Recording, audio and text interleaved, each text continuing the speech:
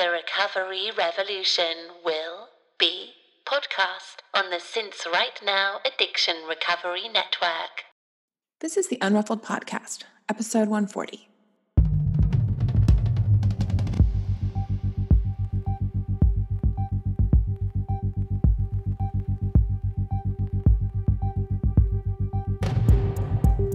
This is a podcast about recovery through creativity. We live an intentional life. We thrive. I am Sandra Primo. And I'm Tammy Salas.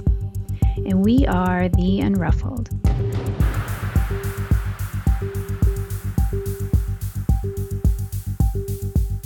Hello, Unruffled listeners. We are popping in at the top of the show to share with you several ways that you can help support the podcast. First, you can become a patron of the show by donating to our Patreon fundraising campaign. Please consider supporting our consistent effort in bringing you weekly content on creativity and recovery, all for less than the price of a latte. For just $1 an episode, you will receive early access to each week's show as our way of saying thank you. If every listener did this, we would be over the moon. The link to our Patreon campaign is www.patreon.com/theunruffledpodcast. And that's not it. You can share our show on social media or with your friends, and you can subscribe to the podcast and give us a rating on iTunes. All of this helps our little show immensely, and we thank you from the bottom of our hearts. Now, on to the show. Hey, my creative wife. Hello, how are you? I've missed you. I've missed you. We had a little break. We did have a little break, but not like the Ross and Rachel break. Like not that kind of break. No, just we're seeing other people. Yeah. Or she was, but he wasn't because she was on a break. That's right. Were you seeing other people while we were on our break, Sandra? I wasn't really. No. Yeah, I wasn't either. No, I've been nesting. I've been kind of in nesting mode, even though I am also feeling inclined to build a nest. I'm building a nest. I'm building a nest for 2020. Yeah. But I've been just feeling a little nesty. Where are you at right now? Where are you living? I am at my home, the OG home, but we turned in. So over Thanksgiving break, we finally got our contract. We signed it. Oh, congratulations! Thank you. It's it's official. It's a financial commitment. Let me just say that. Yeah. Yikes. Yikes. Right. So we signed our contract and turned that in, and then the contractor said 2 weeks, but then the subcontractor came out yesterday and said, okay, well, we're ready this week. I was like, oh, okay, well, we're not quite out of here then. Right.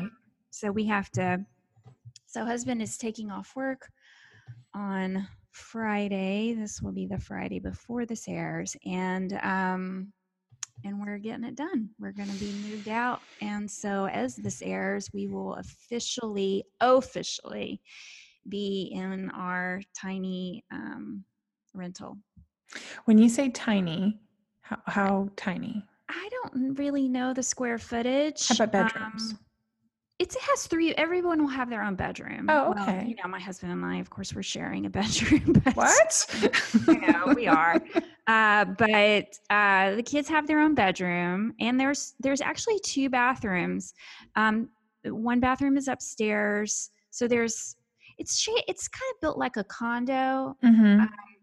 When you walk in the door, there are some stairs immediately that take you up to the bedrooms. So to the right is like a very tiny living room that really resembles more of a walkway to the kitchen. And, and it's just a very small kitchen with a half bath there. So anyway. Well, you have a sprawling ranch, right? Like you have this nice ranch stuff. So it's very different setup, it sounds like, which probably does feel, It's going to be cozy. Yeah. cozy. It's going to be very cozy. Okay. Well, yeah, new things. So you're nesting on a couple of different fronts here, getting ready for the new year, but you're going to be in a physical home that you'll be nesting, a new place to kind of get all cozied up in. Right. So yeah, it's a word that applies to a couple of things. Yeah. I mean, I've just been doing a lot of inner thought work, thinking, daydreaming and thinking about 2020, but I'm actually going to have to get my butt in action this week because we've got to finish up the move, which really is like my desk, which is, kind of a big deal. Yeah. But I'm sitting at it right now and looking at all of the things that I need to pack up, trying to figure out what I can live without, what needs to be accessible. And then just finishing up the bedrooms and the kitchen, and really we're done. It's just the last little scraps of things we've been living off of. It'll feel good when it's done, but it's not fun in the middle of doing it, I'm sure. It'll feel good when it's done. I'm so tired of talking about it, so that will feel like a big relief that I won't have to talk about it anymore. We'll just be done. And then it's phase 2. Phase 2 in 2020. I love it. I know we have so much. I can't wait till we do our episodes of end of year and beginning of year and talking about all the stuff that you and I love. And so that'll come later in December. But yeah, I am. Over the Thanksgiving break, I had a ton of meetings that I needed to hit because I just, that's how I get grounded again. Sometimes do my routines and rituals, but also just need to tap into hearing other people's stories in real life. But I launched my Groove course over the holidays, which I didn't know if that would be a smart thing to do or not. So I launched it on 11/22. And for people, if they wanted to do it over the Thanksgiving break, so that was kind of, I'm glad all that work is done, Sandra. Like it's done, it's on the website, it's available for people. And I'm going to really work on promoting that in January. But right now I'm going to be in the thick of getting the Proof of Life project all up in the modules with my web designer, who is an Unruffled. And it's like she's sending me like an Asana calendar with all the dates and like something's due in 2 days and I'm like, oh, wait, I got to do this during the holidays. And I have found that I've been very productive creatively during the holidays. Like there's a fire that gets lit, especially right after Christmas. I think I felt that from you in the past too. Like it's all the dreaming and thinking about the new year and like all the stuff. And it's here. It's like that energy is definitely here right now. Yeah. It's not just production for me. It's a lot of inflection too. And so, but yeah, I like this time of year actually. Possibilities and I was just looking at my tarot for the year. And my December card that I pulled was the 8 of Wands at the beginning of the year, which means sudden movement or change. And then my card for the year was the Ace of Swords, which was mental clarity and truth. So it's been an interesting year. It's been fun to kind of think about all that stuff. So I look forward to chatting about all of those kinds of things with you because it gets me excited. Sure. I haven't done my year ahead spread for 2020 yet. I've been kind of like, I'm just trying to delay the gratification of doing it. And because my December card is actually the Magician, which is like one of my favorite cards because it's just like empowered creator, basically, is what that card is. It's about like self-empowerment meets action and some magic. It is, right. The Magician, it's magic. Super explosive energy. So I'm trying to just really like live into this month and trying not to jump the gun too much like I really like to do. I like to future trip a little bit. I'm trying not to. Well, what are you offering? Like, are you still taking clients right now? Because this is going to air on December 9th. I am still taking clients for Change Your Story. I can, I'm the last couple that have signed on have come on knowing that, we're in the holidays and we're just being flexible. We, last week, we didn't have any calls last week. I had some, well, that's not true. I had a few but some of the other women asked if we could, pick up this week and skip a week, and that was fine. I'm totally flexible. So if you still want to sign up and get the price point now, I would encourage you to do so, and we can be flexible around the holiday coming up. And if we go into January, that would be great. It's totally fine with me. It's our program. We get to design it however we want. And what I'm talking about is Change Your Story, which is an opportunity to work with me one-on-one, and I help you and guide you towards, building something that thing that won't leave you alone. And the work has been pretty valuable, I would say, and very effective, the work that I've done with women. Right now, I'm gathering some testimonials for a little bit of a rebranding on it for 2020. But what I'd really also like you to encourage everyone to do is please go sign up for my newsletter, because I'm going to be talking about the transition of Change Your Story and all those kinds of end of year stuff, beginning of year stuff. Yeah. And so if you just go to my website, theanruffle.com, and you scroll down to the bottom, sign up there, and you'll actually receive a free guide there called 10 Ways to Expand Your Recovery Through Creativity. It's something I created this year. And it's just a fun 10-point prompt, basically, that you get for free when you sign up. So I love it. That's it. Yeah, the newsletter is the way to go. Same for me, because there's so much to say right now, and it's like I feel like even promoting at right now in the show, it's like there's too many moving parts to it. But the newsletter is the best way to hear about what is going to be going on. For everybody that signed up for my Groove course, they're going to be getting a $50 discount code for my Proof of Life project. And that's a lot of the other promos and free little classes or webinars I'm going to do the last week of this year are going to be available to my newsletter subscribers, and they're going to get the Zoom link. And that's how you get in on the call to talk about planning, talk about year ahead spread, talk about how I do my calendars. Some people like this stuff. I know it might not be for everybody, but I totally geek out on it. And the cool thing about the Proof of Life project that I've done that I think is worth mentioning is that it's a 4-week class that's going to be on my website that's just self-paced. You get to do it how you want to do it. And there's videos, and there's going to be tutorials and PDFs and all that kind of stuff. And, it's all going on there. But the thing I decided to add after talking with Erin, my web designer and graphic designer, is that I'm going to offer a monthly, I'm calling it a group sharing session, because it's not coaching per se, but it's just kind of once a month on the first Sunday of each month, we're going to have a sharing session with a Zoom call for the entire calendar year of 2020. So that's all included. Very fun. For $444, you get the class, and then you get to be part of the community for the entire year for 2020. It's an hour-long call, and they're not going to be recorded. They're live, so it's like you got to be there to get them. And I think that's just, I'm super excited about that, because I love the connection that I did last summer when I had the classes live. Like, I really like that live component. That's my favorite part. That's my favorite part too.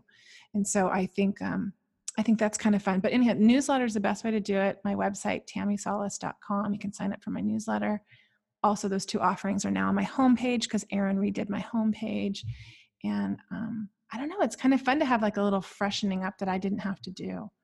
Oh, yeah. I really appreciate what she did with my homepage, because it's very, it looks more pleasing to me. I did the best I could for as long as I could, but I've appreciated her help on that back end, because I just don't know what I'm doing with some of this stuff. So that's all the promotion. Look at us promoting. Good for us, Sandra. That's what we want you guys to do too. If you're creating something, like, it's taken us a while to get it down, and we're still working on it, but yeah, we do good work. Yes. Yeah. So we should introduce our guest for today, who's also doing really good work. Yeah. So today on the show, we have Laura Ward. And this is a series that we started a couple of episodes back, where we are interviewing women from our Unruffled community. And Laura Ward has worked in the public relations industry since 1996, On her very first day of sobriety in 2015, she launched the Quit Whining blog, where she spent more than 4 years writing about her recovery from alcohol addiction. Her writing has been published by Today Parent and the Huffington Post, and she has appeared on numerous local television and radio programs. Yeah, and in 2018, after more than 20 years in the public relations industry, almost 12 at the helm of her own consulting business, Laura made an intentional shift to align her professional pursuits with her personal passion. Wanting to help other women struggling the way she had, Laura became certified as a life and recovery coach and a life and recovery coach and a She Recovers coach. There's a special designation for that She Recovers offers. And she just celebrated her first anniversary in the coaching profession. So let's see, what else? Laura lives in Connecticut with her husband of 19 years. There are 2 teenagers, almost a 2-year-old pup named Gordy. She hosts a monthly She Recovers sharing circle in the Hartford area. You can find her on her website at www.laurapward.com. She's on Instagram at Laura P. Ward. What else? Facebook. She has a Laura Ward coaching page on Facebook. And we loved chatting with Laura. She's a bright light, and we just hope that you guys get something out of her message as well. All right. Well, you guys enjoy Laura. Welcome to the show, Laura. Thank you so much, Tammy and Sandra. Good morning. Good morning. I'm so excited to be here. We're happy to have you. Thank you. Where are you chatting to us from so our listeners are clued in? Oh, yeah. I'm in Connecticut, right outside Hartford. And we are under about 12 inches of snow. We had a storm the past couple of days. And my kids are finally back at school for the first time since we started the Thanksgiving break. So it's nice. It's nice to have an empty house. Yeah, that's a lot of kid time. It is a lot of kid time. It was good, though. It was good. How old are your kids? My son is 15 and my daughter is 13. Oh, okay. So you have teenagers as well. Yes. It's a theme this morning, teenagers. Well, ours are 16, right, Sandra? Our boys? Mm-hmm. Like we're a couple. Like our boys are 16. We are a creative couple, Sandra. You know, we are. We are. But yes, my boy just drove off in a car. I just watched him drive off while we started recording, and I'm like, oh, my heart. It's a lot harder than I thought. Yeah, that is coming soon for us. And he's ready and I'm not. And we did a little parking lot work one day this summer, and he's not very good. So right. Yeah. We'll see how it goes. Which is why they have to learn. But yes. It's interesting. I have to say, Laura, for my sobriety, in sobriety, the lessons that I've learned and the coping skills and the boundaries and all the things have helped with teaching him how to drive. Oh, yes. And the letting go, like that's my final. I don't think I'm just going to be able to do that because I think we're always going to worry about our kids getting home safely. But that's where I'm at right now. Like as soon as he drives in at night, I'm like, he's home. Okay, good. Yeah. But yeah. all of the foundation of recovery is I'm using every tool I got right now. Well, and that's why we do this, right? Mm-hmm. That's why we're doing what we're doing and finding all the tools and making them work for us in every way we can. Yeah. Well, today while we're recording is a very big day for you. It is a big day for me. So we normally start with like, tell the listeners what your sobriety date is, but so why don't we do that? So my sobriety date is February 4th, 2015, and today is December 4th, 2019. So I'm 58 months today and so close to 5 years with you because we're a day apart. We're a day apart. Oh, wow. That's so cool. I didn't know that. Yeah. Yeah. We learned that down at She Recovers in LA when we were sitting by the pool. Laura had a necklace that was engraved with the date of her sobriety date. And I have a necklace that's engraved with the date of my sobriety date that I gifted myself on my 1 year. And so we're like, oh, we're so close. We are. Congratulations. Thank you. And to you as well. Yeah, congrats. Thanks. Well, how, for our listeners, they like to know the skinny on things, they want to, the people we have on. And so how did you come to the decision to finally like quit drinking on February 4th, 2015? Sure. And so that date actually was my comeback after a 6-week relapse. Oh. I had originally stopped drinking in 2014, May 31st, I think it was. And I went through almost 7 months and I drank on Christmas Eve that year and did like the most beautiful job of moderating for a couple of weeks. Drank on Christmas Eve and Christmas, went the whole week till New Year's without having anything, drank on New Year's Eve. And then as soon as the kids went back to school after winter break, I started drinking the way I had been drinking before I stopped the first time. And that's when I said, all right, done, done, done. But backing up, what really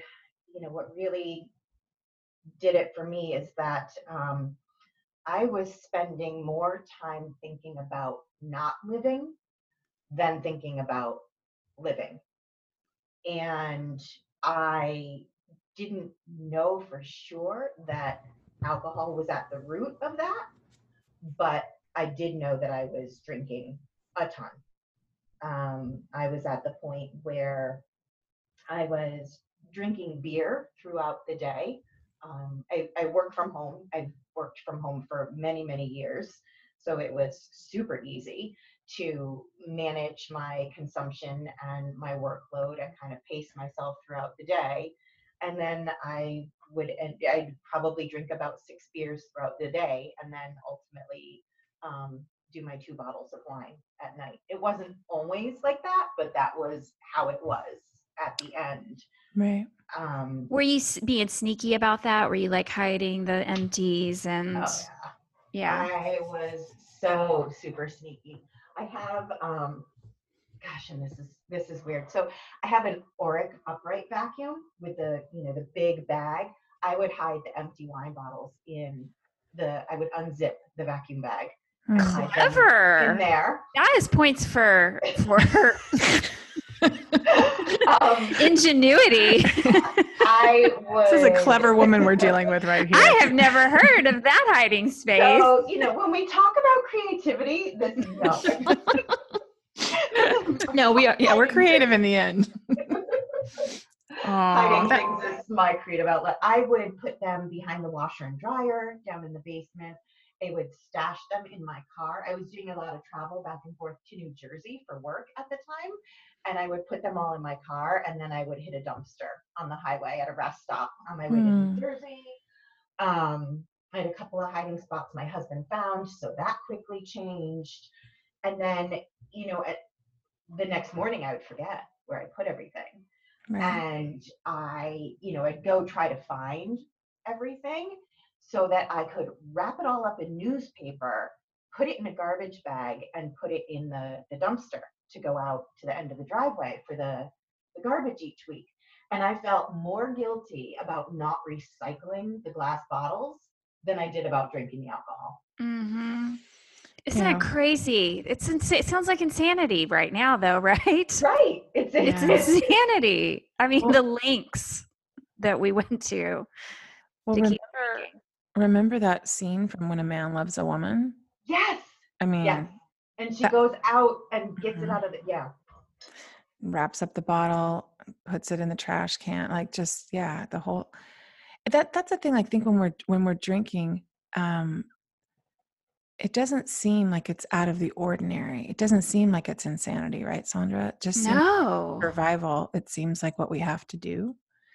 And that's when I'm reminded, like when I sit with other women who share their stories, and it's like I'm reminded, like, quote unquote normal drinkers don't do that. Oh no, they don't do that. No. And so if you're listening and you do any of that, like you might want to take a real hard look at it, because that's not to shame anybody, but like that's your signal, like there's something else going on here, Exactly. Oh, okay. So then you tried drinking again, obviously. So what happened on February 4th?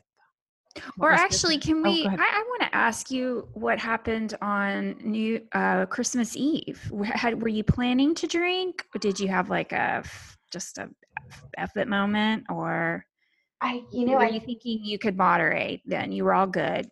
Yeah, there was no plan whatsoever. When I stopped drinking, I did not know that it was going to be forever. I truly believed that if I gave up alcohol long enough, I could at some point go back and drink. You would normally. even out, right yourself. I was, yeah. Mm-hmm. I had given it up in the past for different diets that I had tried, and pregnancy. And pregnancy, of course. Although I'll be completely honest, my first pregnancy, toward the end, my doctor said to me, "Have a glass of wine." So I did. Yeah. Oh, when right. somebody gives you permission, you just Sure. go for it. And I was very, very uncomfortable toward the end. And she said, "Of course you can have a glass of wine." And that was good. Bring it on.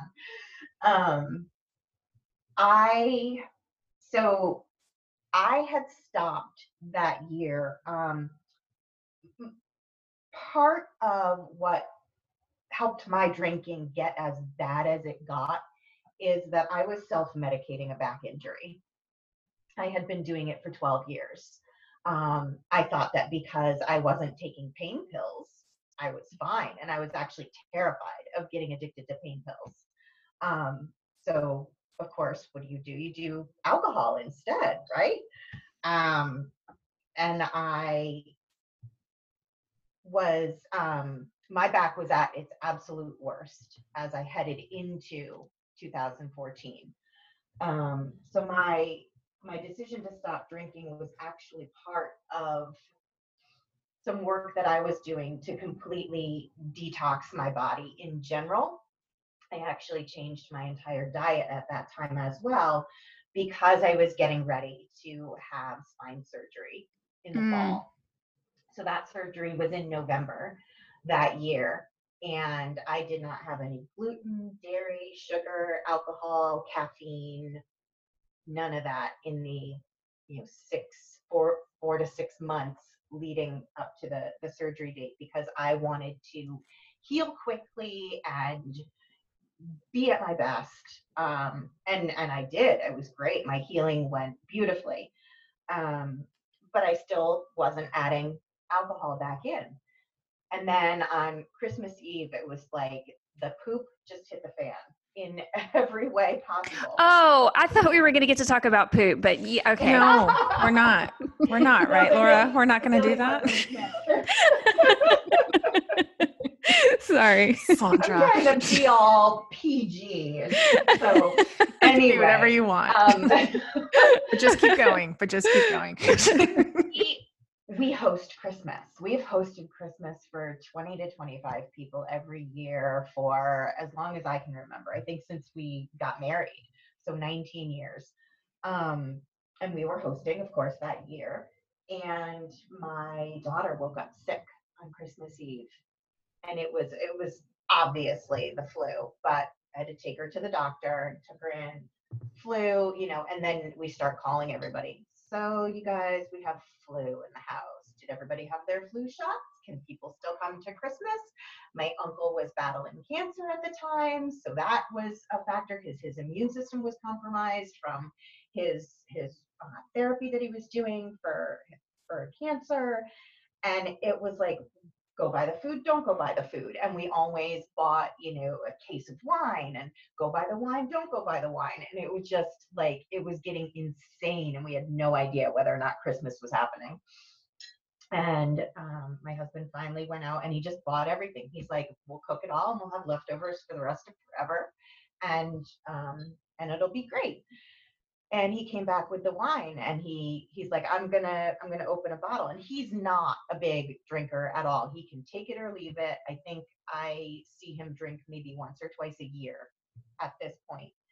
And I said, yeah, pour me a glass too, like without even thinking. And that's what did it. And I didn't realize until the experience of that 6-week relapse that I was going to be much better off without alcohol in my life forever. It wasn't until that point that I truly, or the end of the 6 weeks, that I said, this is a problem. You can't moderate. You are addicted. When you give this to yourself, your body just wants more. It's a physical thing. Um, and I said, this has to be forever. And I sat there on, we were just talking about the date a little while ago. So I sat there on February 3rd, 2015, doing my thing that I did, sitting and drinking my wine at night after everybody went to bed, realizing that I couldn't do that anymore, and kind of writing out this entire plan to launch a blog. And I had no idea what I was doing, but I was researching names and making sure that I wasn't infringing on anyone's intellectual property with the name of the blog, and trying to figure all the things out. And then I woke up the next morning and looked at everything I had written, and I said, you know what, that actually makes sense. That's not so far-fetched. And so on February 4th, 2015, I launched my blog. And that was kind of the writing is what got me through. That was my therapy. It wasn't for anybody else. It was really just for me. But I've loved finding out that the people who have read what I've written have, it's resonated with them in whatever way, and it's helped them on their path to find out what works best for them. I find that fascinating that you launched your blog on your day one. That's incredible. So you did that for like accountability, or because that was a process? You just immediately knew that was going to be a process that would benefit you? And that's a great question. I don't know if it was necessarily for accountability, because I actually didn't even say who I was when I first started blogging. Okay, it was like an anonymous. I used a pen name, because I was terrified of anybody I knew finding out that I was dealing with this. But it was more therapeutic for me. Writing has just always been my outlet, and that's where I land in the creativity space. Right. I'm not big on visual creativity, but I love to write. And that was just a place for me to kind of just put it all out there and process things that I wasn't sure about, write about experiences that I was having in sobriety, challenges I was facing, and just work through some stuff. I think it's so great. What you did is kind of listen to yourself. Like, I don't know, we were talking about intuition last night, me and some ladies that I was with, and how we didn't listen to it when we were drinking. Sandra and I talk about that. Like, we'd have all these great ideas, but then we never, our actions never matched our intentions. And when you just sat down, you knew you wanted to pour out some words and deposit them somewhere, right? And exactly. if someone read them, they read them. But if it was for you, it's a very cathartic exercise. And I think there's a lot of women in our secret Facebook group for the podcast that have started blogs. And I don't know, I think that's just a really good tool when you're trying to figure things out, I absolutely agree with you. And that's what it has always been for me. I've always written, whether it was writing that I had to do for work on topics that I wasn't passionate about. And deep in my heart, I always said, I want to have a blog, but I don't know what it will be about. And then lo and behold, alcohol addiction shows up and says, hey, getting sober is something you can blog about. And it was the most beautiful combination of everything. But I always recommend to women I'm talking with about getting sober, write.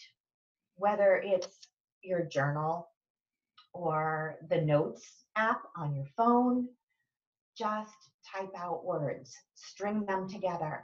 And I get people who say, well, it doesn't sound as good when I write as what I read on everyone's blogs. And I was like, it doesn't matter. It doesn't have to be for anyone else. It can just be for you. But there's so much in that process of stringing words together. And the quote that I love is by Dani Shapiro. And she says, by following the line of words, I return to myself and get to know the contents of my heart. And that perfectly sums up what writing is for me. That's beautiful, Laura. I mean, I think writing and putting our thoughts down, like I know, that's why morning pages are so important, kind of like brain dumping and getting things out of us and onto something. It almost feels like an exorcism, right? Like I'm getting it out of my head into a notebook or the computer and just depositing it. Like for use later, yeah, maybe. I know Morning Pages philosophy says not to reread, but sometimes people do. I haven't. I kind of deposit them and shut the book and I don't look at them again. It kind of empties my brain. But I think that I've been writing since 2008, a blog. So before I got sober, I was writing, but it was a very different version of my life. But I've been writing since my day one too, Laura, and it's really helped me. Yeah. Yeah. It's the one thing that's been the constant for me. Do I write every day? No. There are some days that I go without writing and then I'll write, every day for 2 weeks straight. And a lot of it never sees the light of day. Again, similar to the morning pages, it just, the cover gets closed and that's that. Which is just as valuable, just as valuable, because I journaled the same, I journaled since my day one as well. It just, it wasn't published. Now I went back through those journals when I did start a blog and I reused a lot of those things that I had written down. But yeah, it's completely saved me. Yeah. There's some kind of healing that's being done there. And I think it's a really good tool to use for recovery. You said something, Laura, when you sent in your answers to our questions, because we had posed in the secret Facebook group for some listeners if they wanted to come on the show, and you said something about that writing really grounds you, and but you said that creativity seemed like something that you had lost a long time ago, and so I wanted to ask you, like, how did you? The writing was the part, but it sounds like you were creative as a child, right? I was incredibly creative as a child. I mean, when you think back, so I'm approaching 50. So when we were kids, we didn't have all the things that our kids are keeping their hands busy with now with the devices and everything. I played with my dolls. I colored in my coloring books. We had latch hook rugs. That's right. I remember those, Sandra. I still have latch hook rugs, by the way. Yes. And oh my gosh, you're totally taking me back. My dad had and this is how I got into the latch hooking. My dad had the biggest latch hook on the top of his desk in his study in our house with a piece of glass over the top of it. So it was like, it was the top of his desk, but then and he had just done whatever he wanted to do with it. And I don't think he ever did another one after that, but it was just the coolest thing. And I was like, I want to learn how to do that. So they bought me my first kit. So, but I knew how to knit. I knew how to sew. I would make clothes for my dolls.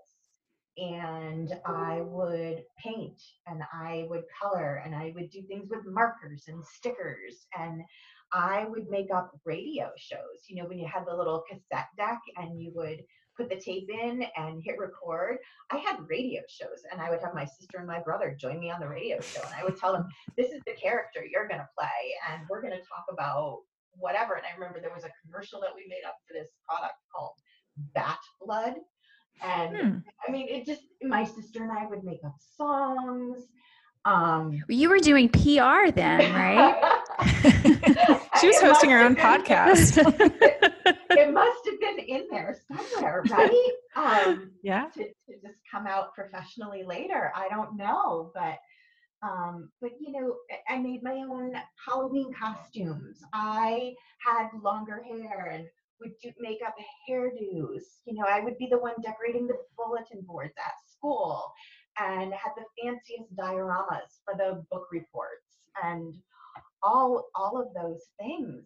And somewhere along the way, I stopped and it got lost. I Yeah. think, you know, probably in high school and college, and then having to get serious in real life as an adult and work and do all of that. And it started to come back a little bit where, and I don't know if either of you ever heard of this, but years ago, Crayola launched a home party sales company called Big Yellow Box. And it doesn't exist anymore. But my dear friend started working as a Big Yellow Box consultant, and I thought it was the coolest thing to go and have these parties. The concept was inside the yellow box was a craft kit with everything you needed to do to complete the craft, whether it was a little tea set that you were going to paint or a necklace you were going to bead. There were these piggy banks, and you painted the pig. And there was a guide, and it took you all the way through the whole thing. And that was my kind of creativity, right? When someone told me what to do from start to finish. So I signed on and I became a consultant, and I got to do all the craft kits to display when I would take them to parties. And that's when I started to get some of it back. But I was never sitting doing those craft kits without a glass of wine in my hand. You know, I was always, you know, if I didn't have a little something helping me, I couldn't be creative enough. And even with any of the writing I was doing back when I was drinking, if I wasn't drinking, I didn't think I could write. And so, oh, go ahead. I think you're not alone in that thinking. No, and I've heard other people say the same thing. And I think, you know, it's scary to try and get some of that back once we stop drinking, and to test the waters and see, you know, if we've quote unquote still got it. And I've done it with my writing, and I'm starting to do it more with the more visually creative stuff. I mean, I participated in the Recovery Gals Art Exchange a couple of cycles ago. And did you love it? I did love it. I did love it. But we're all or nothing gals, right? That's part of our personality. And I threw myself way into it. And it was very, very time consuming. And I haven't figured out how to balance that to be at peace and be comfortable with the project without it consuming everything. That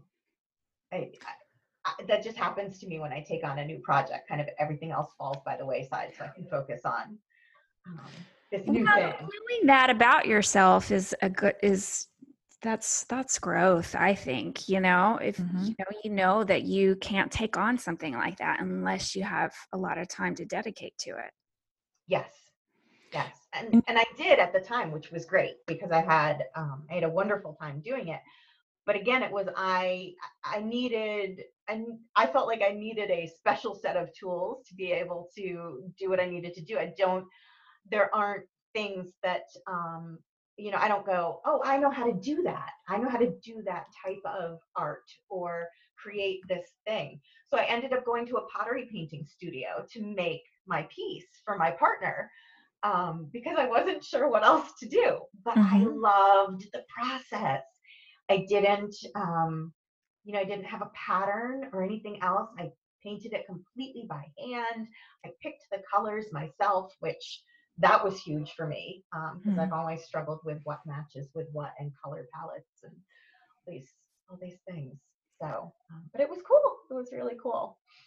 Well, that's what I think is so cool about the Recovery Gals Art Exchange. And if any listeners are listening, it's something that Sandra and I started, gosh, was it how many years ago, Sandra? 2, 3? A lot? I've just pulled up my resume this morning because I'm working on something. We started it in 2017. Wow. I Yeah, know. and I think we exchange with other women who are in recovery, and we kind of match you guys up in a secret Facebook group. So if you want to know more information about that, you can send us a message on Facebook or an email. And it's an exchange of a piece of art in any kind of medium that you want it to be, right? It could be anything. It could be a poem, it could be a batch of cookies, it could be visual art, it could be a song, it could be anything that you want it to be. And what I think is so beautiful about the exchange is that it's very healing for the person who is making the art, right? You're keeping your word to yourself that you're going to do it. You're keeping your word to your partner that you're going to mail it off. It's very much like practicing being sober and in recovery, I think, and keeping our word to ourselves. And then, and so many other things, and then you get to give it away and expect nothing in return, because it's an idea that it's an exchange, but sometimes people aren't on the same page. Sometimes people are at a different phase of their recovery. Sometimes people can't follow through. And so you really have to give it away freely Yes. and with no expectation, and know that you did the work that you did, and then it's off into the world. And how it's received or what that person does with it, that's not up to us. We have to let go. And so I think the whole making part is very satisfying and beautiful, but it's also this other exercise that we get to do, and the other person gets to do with that what they will and how they receive it. Maybe it'll be helpful for them if they don't do the exchange. I've thought about this over time, like when some people don't do the exchange or drop out and kind of ghost their partners. I've been thinking, like, they're on their own journey, Yep. and they'll think about that. Maybe that'll be a little step in their recovery, that they figure out, like, I keep leaving myself, or I keep not following through. Why is that? We don't know what's happening to our partners on the other side. And so I've been trying to have more, I've just been thinking about that a lot more with the exchange. And Well, and that's the other element of it. It's the connection between Yeah. the two partners. Yeah. And there's been some really beautiful connections of people who do exchange. I'm not saying that it doesn't work out. I'm just saying there's been some instances, and it's made me think about, people are at different phases of their recovery, and we have to remember that. And not everybody's at the same place, which helps me in life. Think about just humans, not just people in recovery. So I'm so glad you participated and you liked it, Laura, and you did it how it worked for you. Thank you. Yes, I did. I loved it, and my partner did not flake out on me. So I have a beautiful piece of artwork that hangs in the window in my office, Oh, and she and I got to Zoom a couple of times and talk with one another before we exchanged our artwork. I think before we decided what to make for each other. So that was really lovely, and I have a new friend now. yeah. So I'm so happy about that. And you also do. I noticed that you mentioned that you did art in Canva, and you're doing like digital art too for all the work that you do, right? I think so. Yes, I use those tools, and I have fun using them. I have no idea if what I'm creating is good. It's one of those where, in the line of work I've done for so long in public relations and marketing, I get branding. I know what it is, but I've never been the one on the creative side of the branding. I've been the one on the messaging, right? And the presentation of it, and all the places we need to see the brand. We used to talk about, in industry terms, 360-degree branding. So now, doing the work I'm doing for myself with coaching, I need to have a website that looks good, and I'm creating some programs, which I feel like is another extension of my creativity, just putting group programs together, and designing the way things look when they go out in an email, or when someone sees it on the website. And I look at where I was a year ago with one of the programs I launched, and I was like, yeah, that was kind of cool looking with the images I chose, but I like what I've done with it for next year even more. But I really like no graphic design experience. So thank goodness for things like Canva and WordSwag, because I really don't have a clue. I just kind of play until I go, yeah, all right, that looks good. To me anyway. I don't know if it looks good to anybody else, but it's so much fun to do. So just, I love that process. Yeah, and you get to push yourself every time you take on one of those challenges. Definitely. That's sometimes one of the hardest things for me to do, is to get into the visual piece of it, because I know it's still not in my comfort zone. I think it's always going to be just on the edge, outside a little bit. And once I get into it, I love the process, but it's starting. It's usually the last thing to come together. Everything's done, and then I'm like, oh, I need to make it pretty. Kind of the terror of, great, I've got this wonderful program, but if I make it look bad, Well, and I'm in trouble. You probably learned so much just from just starting, right? You just did it last year. You did a lot of work last year on your year-long coaching program. You asked a lot of people to help you out, and you put yourself out there in terms of who you had help every month. And I was honored you asked me to help out in November and talk about gratitude. And you had a whole thing that you were creating. How long from inception to like knocking that out late last year when you were promoting it? Like, how long did that take you? It actually happened very quickly, to be honest with you. Because I didn't receive my coaching certification until September. My goal at the time had been to complete the training before I went to She Recovers in LA. And I did that. I mean, by the skin of my teeth. I really had just completed before I went out, but I wanted to be able to go out and say, I'm a coach now. And I did. So then I didn't officially launch my coaching business until November 1st. And Wow. I had had this idea about, a group coaching program that would last the entire year, and every month we would focus on a different theme. And they would be themes that are, things that are part of your life, but that you haven't necessarily worked on in recovery, because maybe up until this point your focus has been just to not pick up, just to not drink, and maybe there's some white knuckling going on. Maybe you haven't found your program, what combination of tools work for you. So this was kind of like a reinvent. It was called Reinvent Your Wheels, and it is still called Reinvent Your Wheels for next year. And just working on things like moving your body and paying attention to your fuel and exploring creativity, exploring writing, working on gratitude, taking a look at yoga, all the different things that can help you kind of shift from surviving in sobriety to truly thriving in recovery.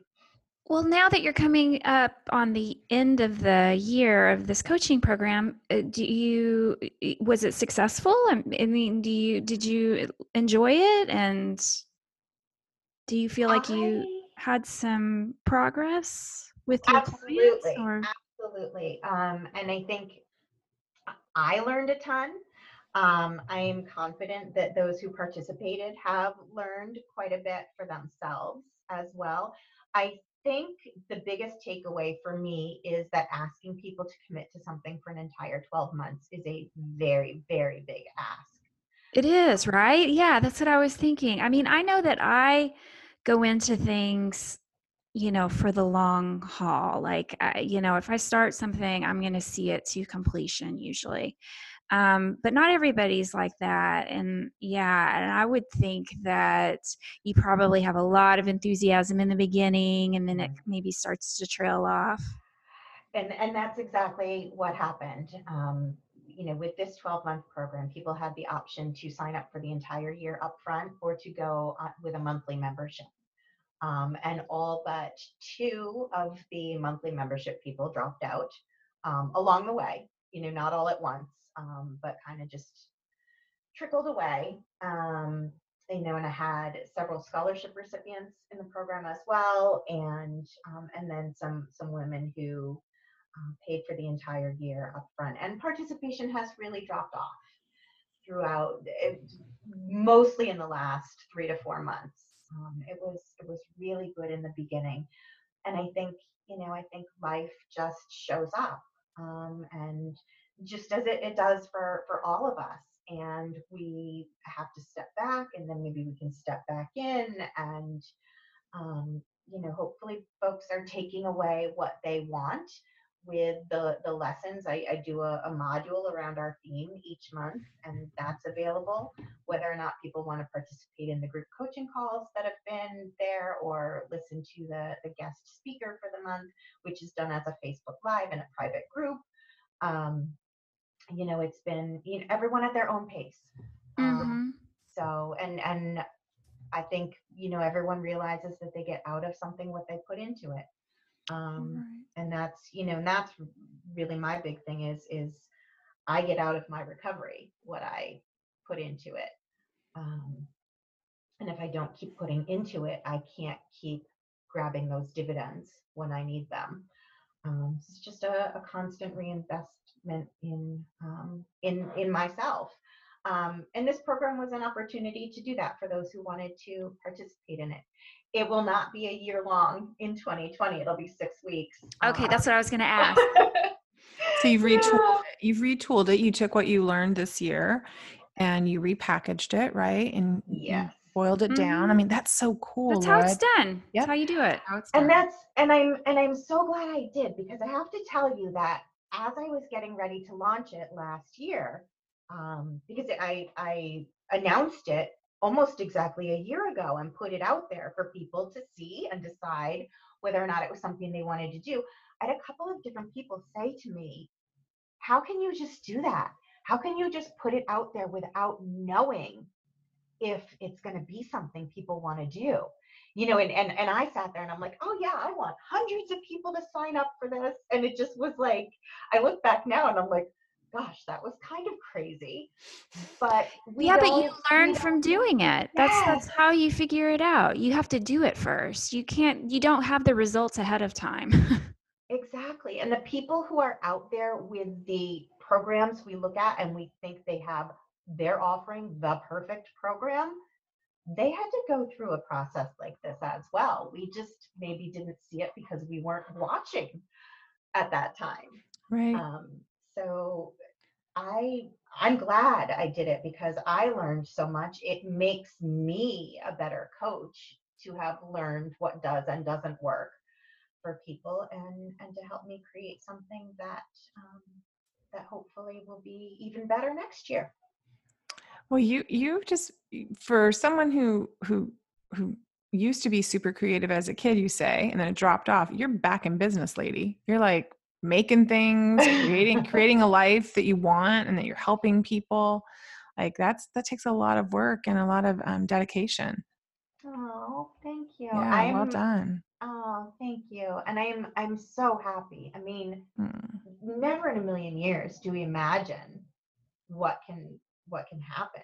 I think we decide to put ourselves on a path that serves us, get off the path that isn't working, hop on to this other one and grab the stuff that works along the way. And lo and behold, here I am as a coach. I mean, never in my wildest dreams did I think that I could help people with anything.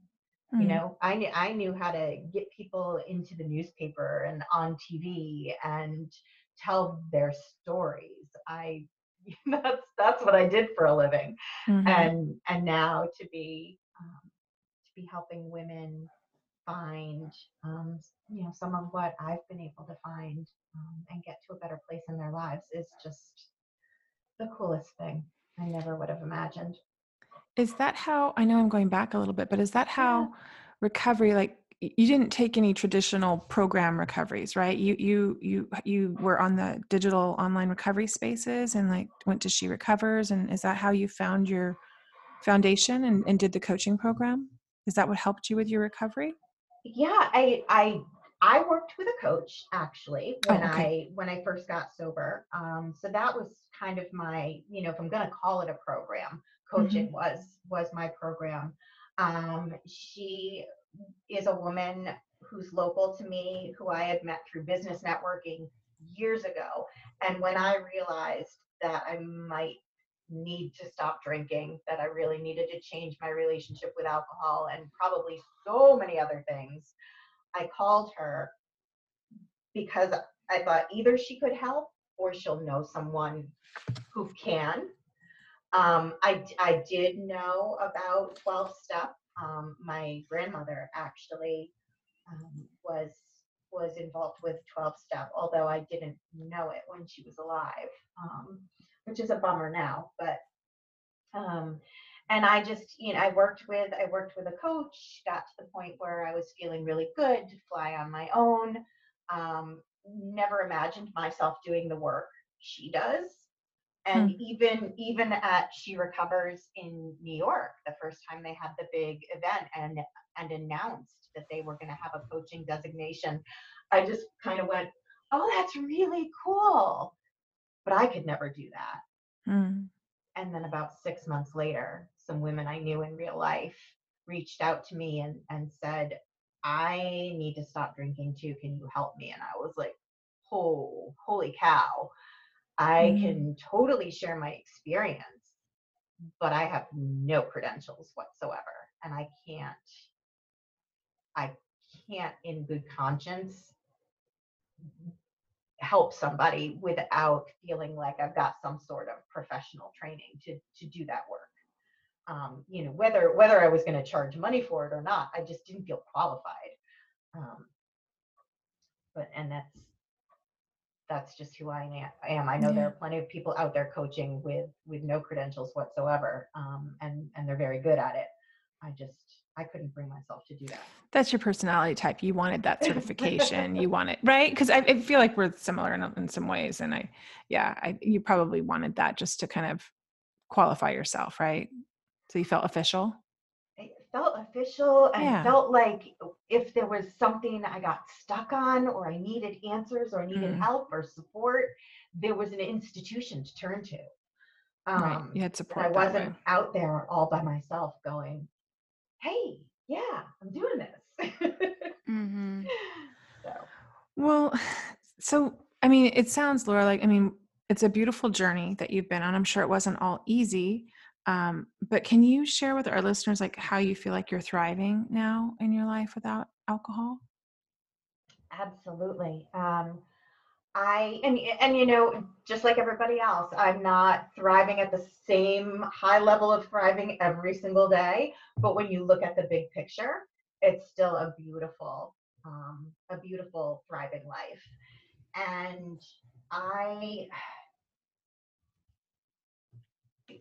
taking away the thing that I was always turning to numb out and to I didn't realize that what I was doing, but I was punishing myself for what I felt were inadequacies, or I was sabotaging because I was too nervous to succeed at something, and I didn't think I deserved success. So Mm, there's been a big mindful shift for me from feeling like I just wasn't good enough and trying to cope with those awful feelings and the negativity in my head and the loathing to now, it's not a negative self-talk with me anymore. I shifted away from the limiting beliefs, and I still talk to myself a ton, but I'm pep talking myself.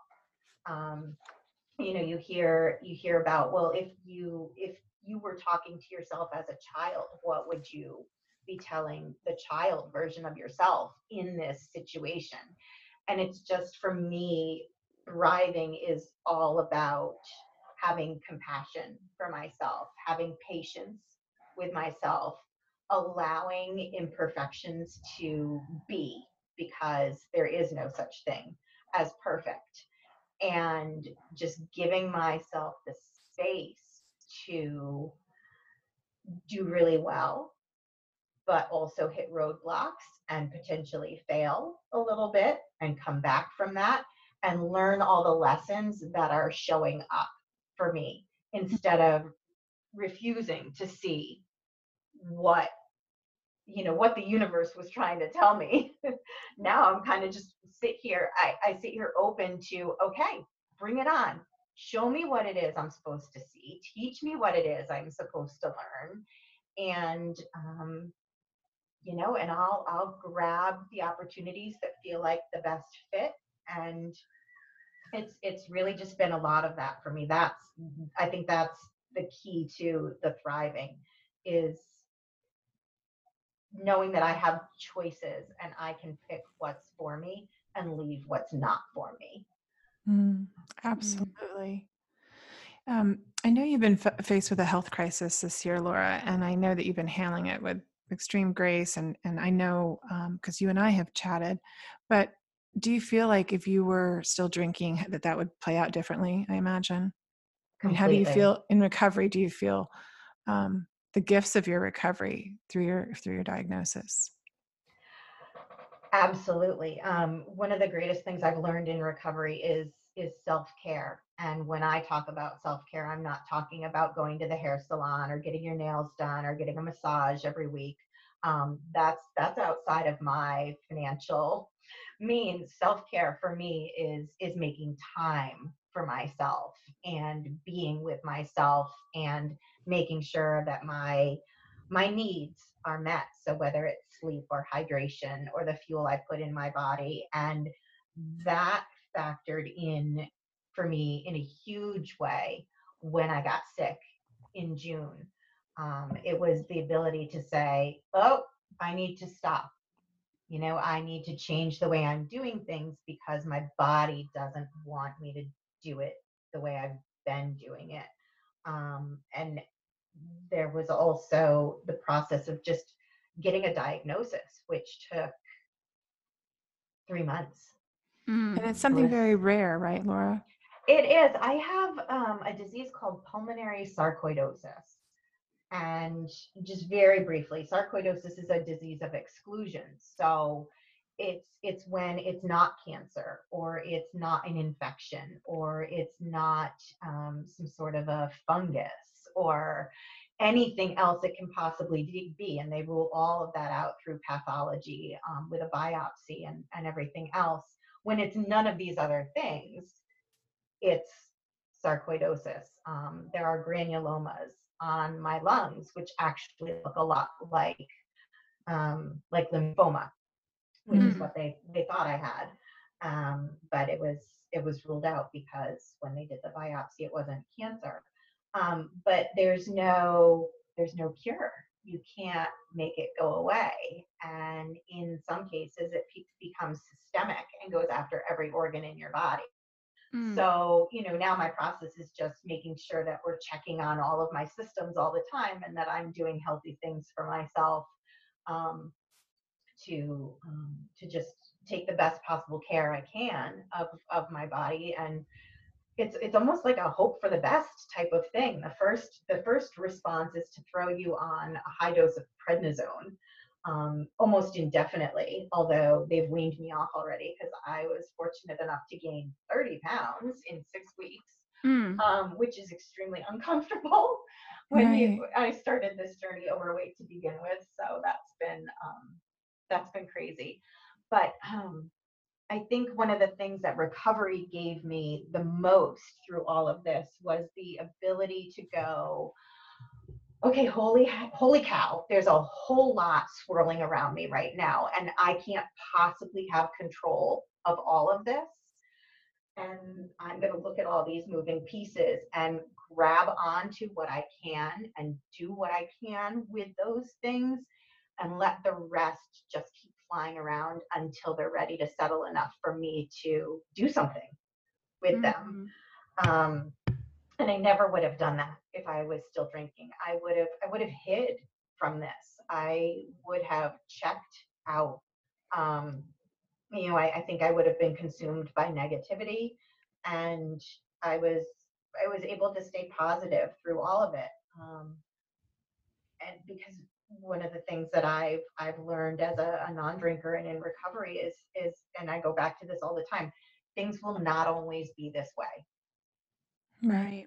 Um, and when things are good, they won't always be this way. When things are bad, they won't always be this way. And I embrace change and know that with everything that happens, there's a gift in there somewhere, maybe multiple gifts, and you get to unwrap them. Laura, you're gonna make me cry. That's beautiful. Oh. That's beautiful. Well, it's true. Yeah, it's a huge perspective change, right? Yeah. And, thank goodness you did have your foundation of care, self-care already established. So you knew what to do. You just have to keep doing those things. Absolutely. Mm. Absolutely. And yeah. Well, I'm so glad you came on the show today to talk and share with us and share with our listeners. You have a beautiful story, Laura. And we're not done yet, but I just wanted to say thank you and thanks for sharing that with us as well. Thank you. So at this phase of our time together, we usually ask our listeners about, sobriety, creativity, toolbox items, kind of something that you're using or that you turn to that you found has been really helpful. And that, like I said, it could be creative related or it could be sobriety related or just something that helps you that's in your Unruffled toolbox. And so we usually ask for 3 items. Do you have something to share today? I do. And the first one will come as absolutely no surprise to anyone who's been listening to the entire podcast. But the first item in my toolbox is writing. I just can't do what I do without the ability to throw some words on a page or in a phone or whatever it might be when I feel called to do it. It's not something I wake up and do at a specific time every day, and I don't even do it every day, but it's always there for me when I need it, and I've learned to recognize when I need to write. So, whether it's on the blog or in a journal, or it could be gratitude list, which you and I have talked about, I don't do consistently, but I do it at some really convenient times when it works for me, but sometimes that's the writing I do. And it's just that thing that's always there for me when I need it. And as I said, a lot of the times it never sees the light of day. It's a lot of the time it involves somebody else's story that isn't mine to tell, but it's my way of working through how that's part of my life and what I need to do to help that person or whatever it might be. That's a good one. Writing. What's number 2? Number 2 is essential oils. This is something I discovered in recovery and have started to use more and more, especially given the shift with my health over the summer. Just kind of researching the different things that oils can do for you and how they can help you emotionally as well as almost clinically in some cases. But I had a super hard time sleeping when I first got sick. So I got really into using lavender oil.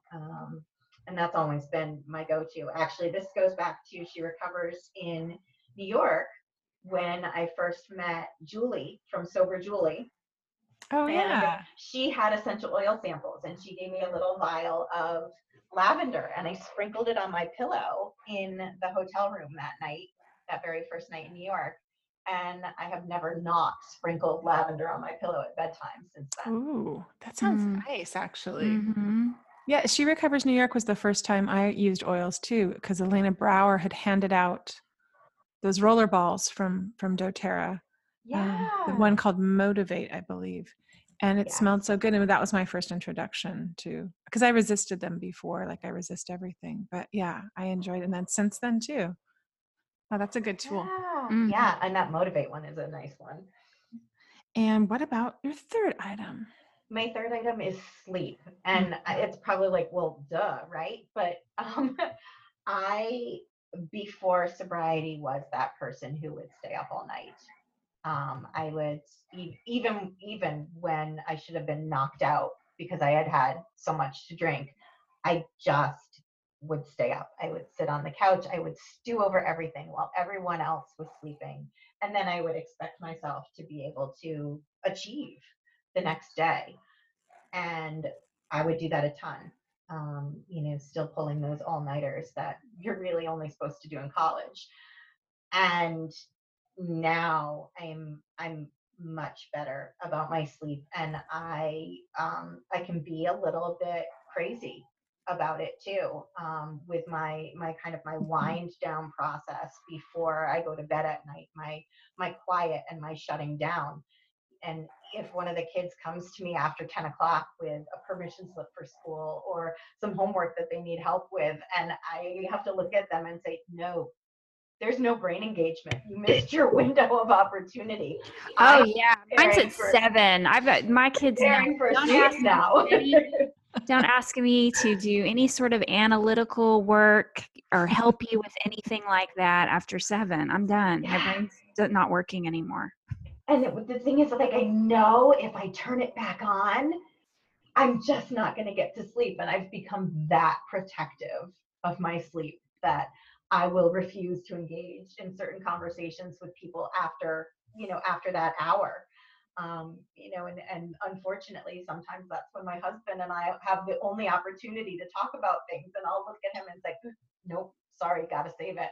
I can't do this right now because I need to shut off. It's so so that I can fall asleep important. later. Yeah. It's so important. Sandra, you talk about that too, sleep. Oh, I do. It's key. It's super key. When in early recovery, I remember like finishing up dinner and then it'd be like 20 minutes later, I'd be like, well, I'm going to go to bed for the night. And my husband would be like, it's 7 o'clock. I'm like, yeah, I know. Isn't that great? I'd be up early, but that was okay for me because I wanted to be up and alone and have my morning time and write or do whatever it was that I was doing in the morning or go to a meeting. But I needed sleep. My body just intuitively just was like, yep, you got to listen to this. Just, you got to do this. And I still need it.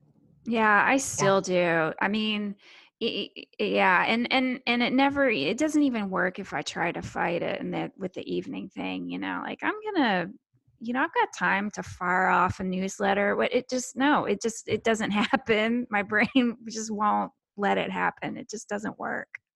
Yeah. Oh, well, Laura, thank you so much. Thank you for sharing all that you shared today and your tools. I know it will help somebody out there that's listening.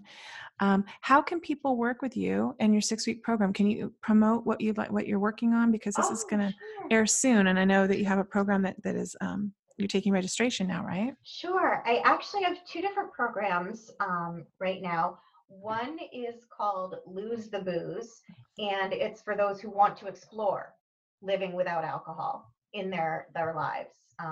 For the sober curious, maybe there hasn't been a rock bottom, just want to see what it's like. Referred to most commonly as dry January, although as opposed to, hey, don't drink for the month of January, I challenge you, but I give you nothing to help you. My Lose the Booze program really helps you kind of do a deep exploration on your relationship with alcohol to determine, the role it's been playing in your life. And as opposed to getting to the end of the month and going, great, we're going to have a drink to celebrate 31 days of no alcohol, I encourage folks to decide, at that point, what this really means for them. So I have that, which launches, of course, on January 1st. And how long is that program? What is that for the month? It's for the month of January. Okay. It's 31 days. It's you get an email in your inbox every morning with kind of thoughts for the day, different topic. I like to think of them as recovery topics, but they'll help people as they kind of explore what they've been doing with alcohol, why they've been drinking, why they might want to stop drinking. And then there's also a Facebook group that goes along with it for folks to encourage each other and provide support, ask questions. I'm present in the group. every day if people have questions or just need a little bit of extra boost to get through a day without having a drink. So there's that. And then there's the Reinvent Your Wheels program, which is a 6-week program, and it starts on January 5th. So registration is open for that right now. And what's your website again? It's laurapward.com. Great. And Laura, where else can people find you? I know you gave us all of your info. Let me go find it here. I'm also on Instagram, which is also Laura P. Ward. And I'm on Facebook. It's Laura Ward Coaching. And then the blog I referred to earlier on in the podcast is the Quit Whining blog, which I launched when I first got sober. And I'm not writing so much for it anymore because of the shift to coaching. And there is a blog on the coaching website, but everything is still there. And I've done some wonderful interviews with people in recovery. So you can read other people's stories on the blog, as well as all the things I felt like writing about over the years. Oh. Well, there's a lot of, you're helping a lot of people, Laura. It seems like that's your dharma, like that's your life's work. And I think it's really beautiful. Oh, Yeah. Thank you so much for coming on today. Thank you for having me on. I love you both so much. Oh, so happy to have you here today, Laura. Thank you.